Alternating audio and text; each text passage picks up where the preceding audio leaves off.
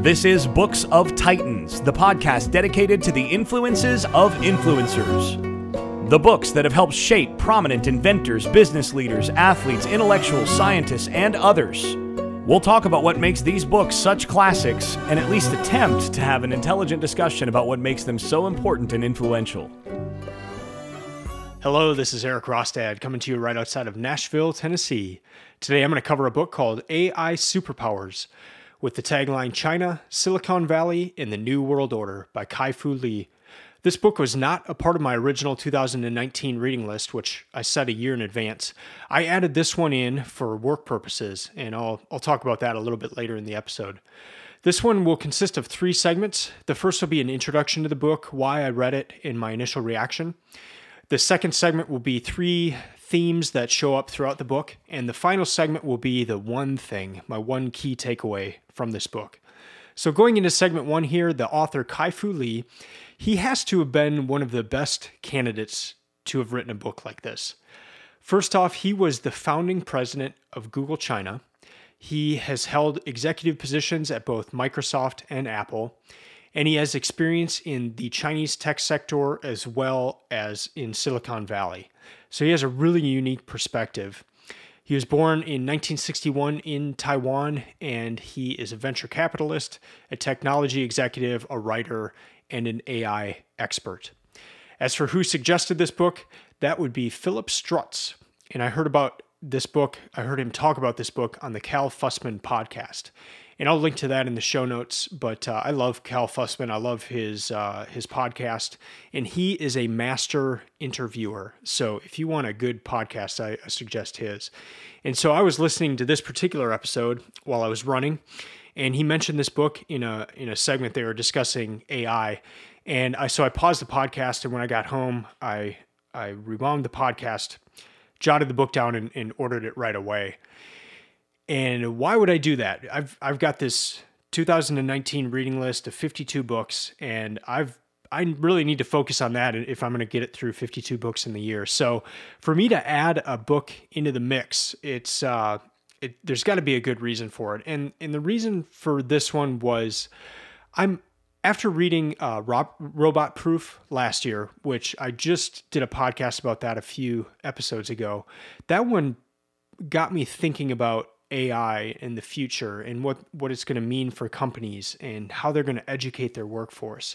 And so I wanted to start reading different books about AI and to really get an understanding of what types of jobs are in jeopardy and what workforces can do to prepare for that. So I do website development for companies, and I'm always seeking out ways, different and new ways to help my clients. And I thought this could be a good way of helping people kind of look to see what technology is going to be doing in the future. So I read this book between March 29th and April 6th of 2019. So as of this recording, that's just a few days ago when I finished it. It's a 232-page book, and it took me 8 hours and 3 minutes to read the whole thing. That's roughly 2 minutes per page. And a lot of that time was actually taking notes. The entire back of this book is full of notes, and I write pretty small, and it's full. So a lot I pulled out of this one. As for my initial reaction, this was the perfect book for me at the perfect time.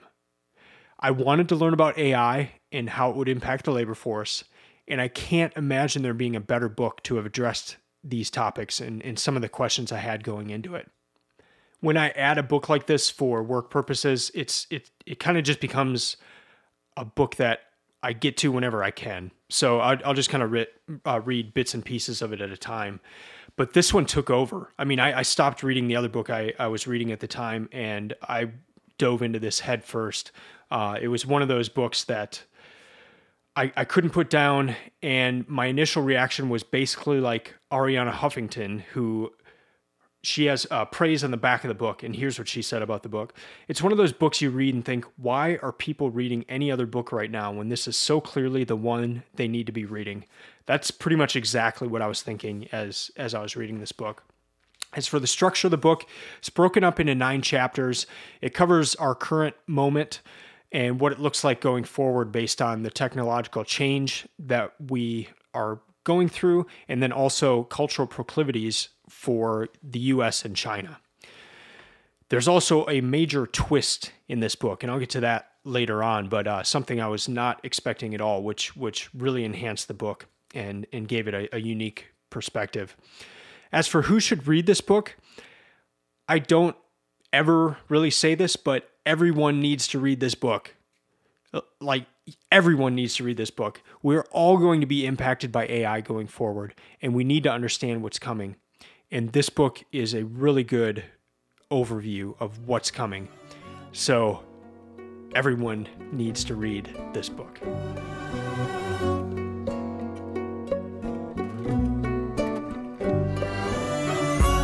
If this is your first time listening to the podcast, welcome. Thanks for checking it out.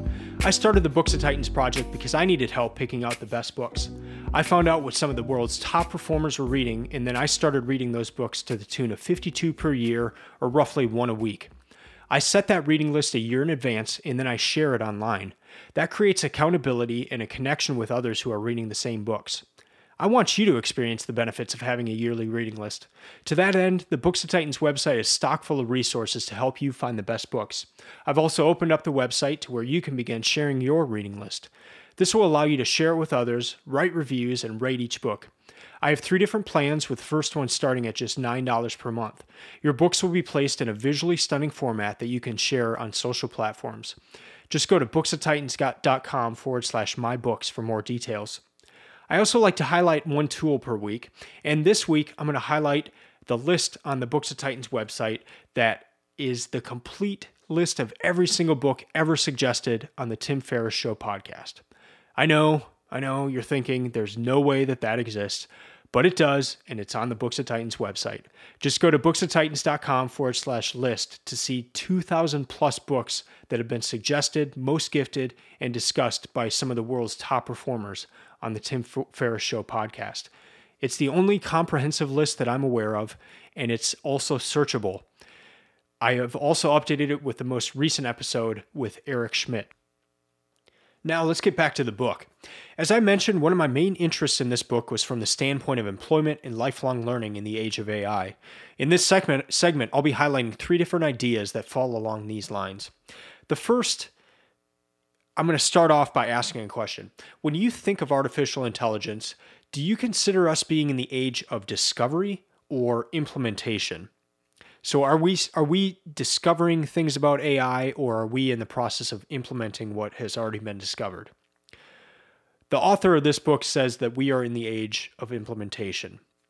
But if you look at media stories, a lot of them are presented as if we're still in the age of discovery.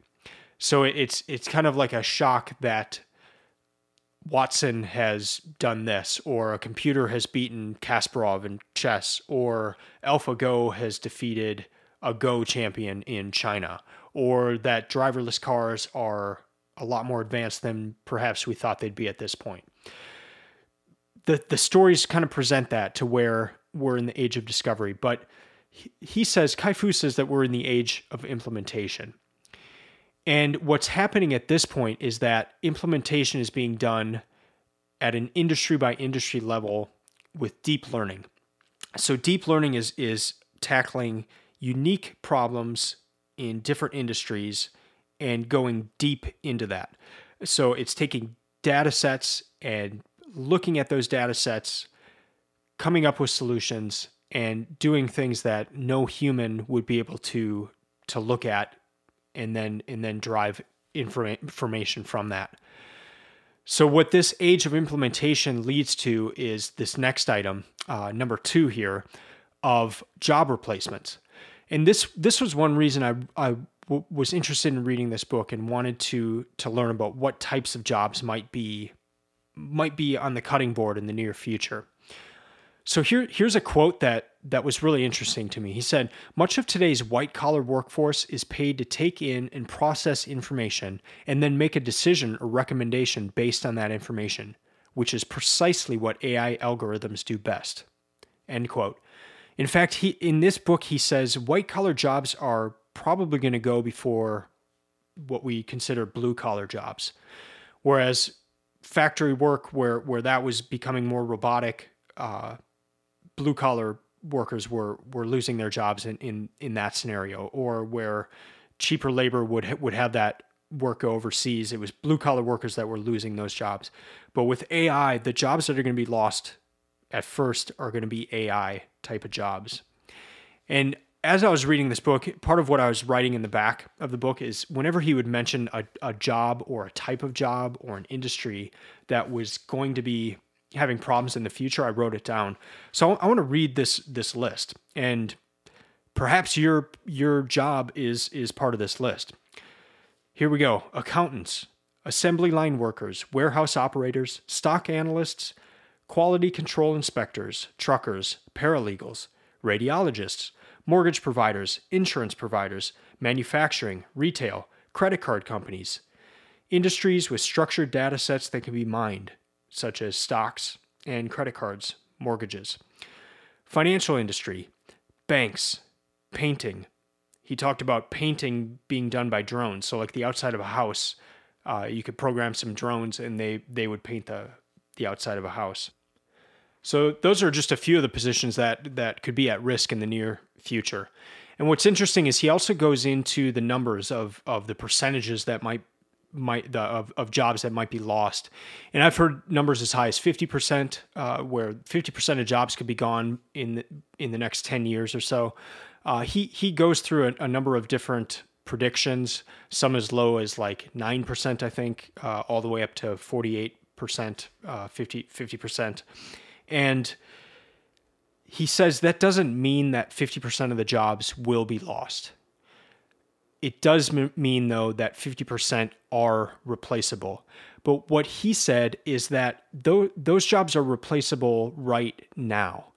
And it kind of goes back to point one there, that we're in the age of implementation. So a lot of the tools of artificial intelligence already exist. They just haven't made their way down to every industry or every type of work, but it's coming. And I guess that was one of the big shockers in the book to me, that this is here right now. We're not in the age of discovery where we're discovering new things, but we're in the age of implementation, and it's being implemented in jobs that you are probably doing right now. One example that he gave was in finance, and he talked about a app in China, and I want to read this 2-paragraph section. So stick with me. It's a little long, but it's really interesting, and this kind of gives insight into one of the jobs that I just mentioned in that long list. So here we go. Into this void, and the void he's talking about here is credit void. So there were a number of apps in China that were for mobile payments, but apparently at this point there hadn't been many for credit or people applying for credit. And so going back into the quote here, into this void steps Smart Finance, an AI-powered app that relies exclusively on algorithms to make millions of small loans. Instead of asking borrowers to enter how much money they make, it simply requests access to some of the data on a potential borrower's phone. That data forms a kind of digital fingerprint, one with an astonishing ability to predict whether the borrower will pay back a loan of $300. Smart Finance's deep learning algorithms don't just look at the obvious metrics, like how much money is in your WeChat wallet. Instead, it derives predictive power from data points that would seem irrelevant to a human loan officer. For instance, it considers the speed at which you typed in your date of birth, how much battery power is left on your phone, and thousands of other parameters. End quote. That's amazing. So to give you a loan, to give you credit, they ask you not for, where do you work, what's your job, how much money do you make, but they're asking for access to your phone so that they can check some things that you would not even consider to be relevant for a loan. The amount of battery power left on your phone. But what they've done is they've looked at the type of people that have paid back the loan. And the type of people that pay back the loan have these qualities, and they have this percentage of battery power left on their phone. And they typed in their birthday at this speed. And things that no loan officer would ever be able to do, this app is able to do. So that's the kind of deep learning and deep integration that AI can do for different types of jobs. So one of those jobs I mentioned was a mortgage provider. So this particular smart finance app that he described in the book was for small individual loans. But what happens when that expands to mortgage loans? And what about all the lenders out there? What about all the mortgage providers? Their jobs are probably going to be, or parts of their jobs, if not most of their jobs, will be taken over by these different apps. The third thing I want to highlight is what he calls the bipolar world order. And remember, the tagline for this book is China, Silicon Valley, and the New World Order. The bipolar world order is a world order in which there are two key players, and that is the US and China. And the author is in a great position to write about this because he has spent so much time in China's tech sector as well as Silicon Valley. And what's really fascinating is that he does not paint Silicon Valley in a great light, especially when compared to China's tech sector. And this is from a man who he was president of Google in China. I mean, he started Google in China and worked very closely with Google out of Silicon Valley, and said that a lot of times, and he saw this with other US companies working their way in China as well, what was dictated from the US, from Silicon Valley, often hindered their ability within China. And the pace was slower and everything. And so that was a really interesting part of the book, and something, if you read the book, I think you'll really enjoy. He also paints different pictures of government involvement and what that means for AI going forward, and also cultural history and how that plays a role into how companies are developed, how entrepreneurship goes forward. And so another just really neat part of this book in that discussion. I just highlighted 3 really fascinating ideas from the book, but those were just a few of the many. I actually had a really hard time narrowing down just to 3 different things from this book, because it's one of those books where he just keeps putting forth ideas. It's not one of those business books where there's one key idea in the book and they talk about it at the beginning, and then the rest of the book is going over different ways to talk about that one idea. This one is stock full of ideas and really good. And so those were just 3 of the things that stuck out to me. I did have a few criticisms of the book. The first is that there's nothing about India. And look, I know going into it, the book is red and yellow, and it's AI superpowers, and it says China and Silicon Valley and the New World Order. But he does identify 2 key advantages that countries can have in their quest of AI and developing AI. And that 2 of those are big data size, so a big population and a lot of users on apps and that sort of thing, but then also an engineering culture. And those are 2 things that are big in India. I mean, they have a huge population and a strong engineering culture, but there's no information at all. And I know he doesn't have experience in India. His experience is in the US and China, but it seemed like kind of a gaping hole. And I guess I wish he would have talked a little bit more about that. One other criticism I saw, and this was more as I was posting on Instagram that I was reading this book, I had some people write that they said the writing in the book was choppy, and you could tell it was more of a technology person as opposed to a writer.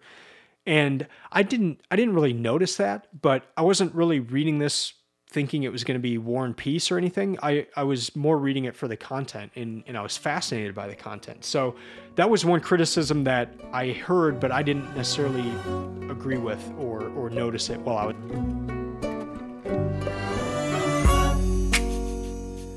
So now into segment 3 and the one thing, the one key takeaway, the one thing I always hope to remember from this book.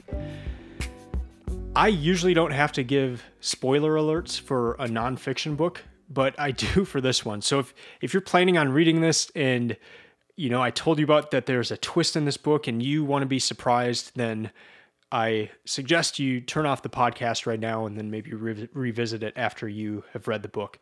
But here it is. This book takes an unexpected twist. The way the book is structured is that he's taking you down this path of where AI is taking us. He's showing us how the US and China are leading this effort. And you just get the sense that he's going to uncover the secret in how you can ensure lifelong employability.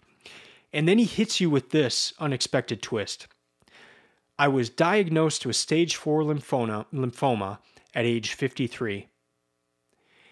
What that did is it caused him to look back over his life, his very successful life, and describe what he calls the deep, soul-aching regret over the way I had lived my life.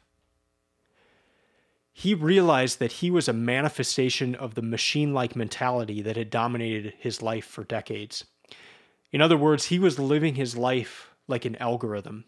And it was really fascinating to hear him talk about it. I mean, it was like he was around all this technology all the time, and it kind of just seeped into his life that's how he started acting. That's how he started behaving. And he said he would talk about time with his family, and he said he didn't neglect his family, but he just spent time. He just spent the optimized amount of time so that they wouldn't leave him or think he was a bad father. And here's one quote that he had about his way of living. He said, "This algorithmic way of thinking wasn't just suboptimal at locating time, it was robbing me of my own humanity." My guess is that if you're listening to this podcast, this constant optimization is something that you are always thinking about as well. I think back to, this is really embarrassing, but when I was dating my wife, we were in different cities for a period, and she said she could always tell when time was coming up in my mind for the call, like my allotted time for that call to where then I needed to start doing other things was coming to an end. And she could tell just by the way maybe I was cutting off sentences or just kind of getting short that I had that optimized time, and I'm guilty of that with time with my wife and with my family. And irony of irony is, as I was reading this particular section of the book where he's talking about him looking back at his life, I'm reading this while my wife and daughters are on the couch snuggling and watching a movie together. And I'm sitting at the kitchen table reading this book. I mean, it was just very ironic. And in a way, I was trying to optimize my time by not watching a chick flick, but instead bettering myself by reading this book. But did I really better myself? I could have been on the couch, and we have an open floor plan, so they're just like 5 feet away from me, but I could have been there on the couch with them at least. And so that gets into my one key takeaway. And it's not really the takeaway that I expected to have. I expected to maybe come away with the things I need to do with my company so that I'm prepared for AI. But that unexpected twist was really eye-opening. And really eye-opening, especially with how I view my time, and I try to optimize my time, and that can really cut into personal relations. So in this realization, perhaps the author uncovers what actually will save us in the future.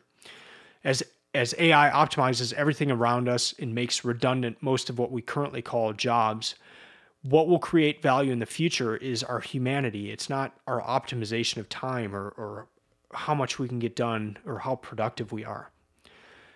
So I was really hoping I was going to have a key takeaway that would help you guys with preparing yourself for your job and being sure that you have the right job going forward. But that's not the one I had. But I do think that this takeaway is perhaps more important. And it's to always remember the humanity and remember those closest around you and not to always be optimizing things. So to recap, this is the perfect book for me for learning about AI, lifelong learning, and ultimately life. I was serious at the beginning when I said you need to stop whatever you are currently reading and read this book. It's not War and Peace. It's not, some brilliant prose, but it is some extraordinary information and insight into what's ahead for you and me in this world of AI. And it helps provide the mindset to help you thrive. All right, that's going to do it for this episode. Before I sign off, just a reminder that you can now share your own reading list on the Books of Titans website by going to booksoftitans.com/mybooks. You can also follow Books of Titans on Instagram or Twitter at Books of Titans. And if you haven't already done so, you can subscribe to this podcast and find all of our past episodes through iTunes, the Android Marketplace, or your podcast manager of choice. If you're enjoying the podcast, please make sure to give it an effusive 5-star rating on iTunes and share your favorite episodes on social media. We'll be back next week with another book, and until then, keep reading, keep learning, and keep listening. I'm out.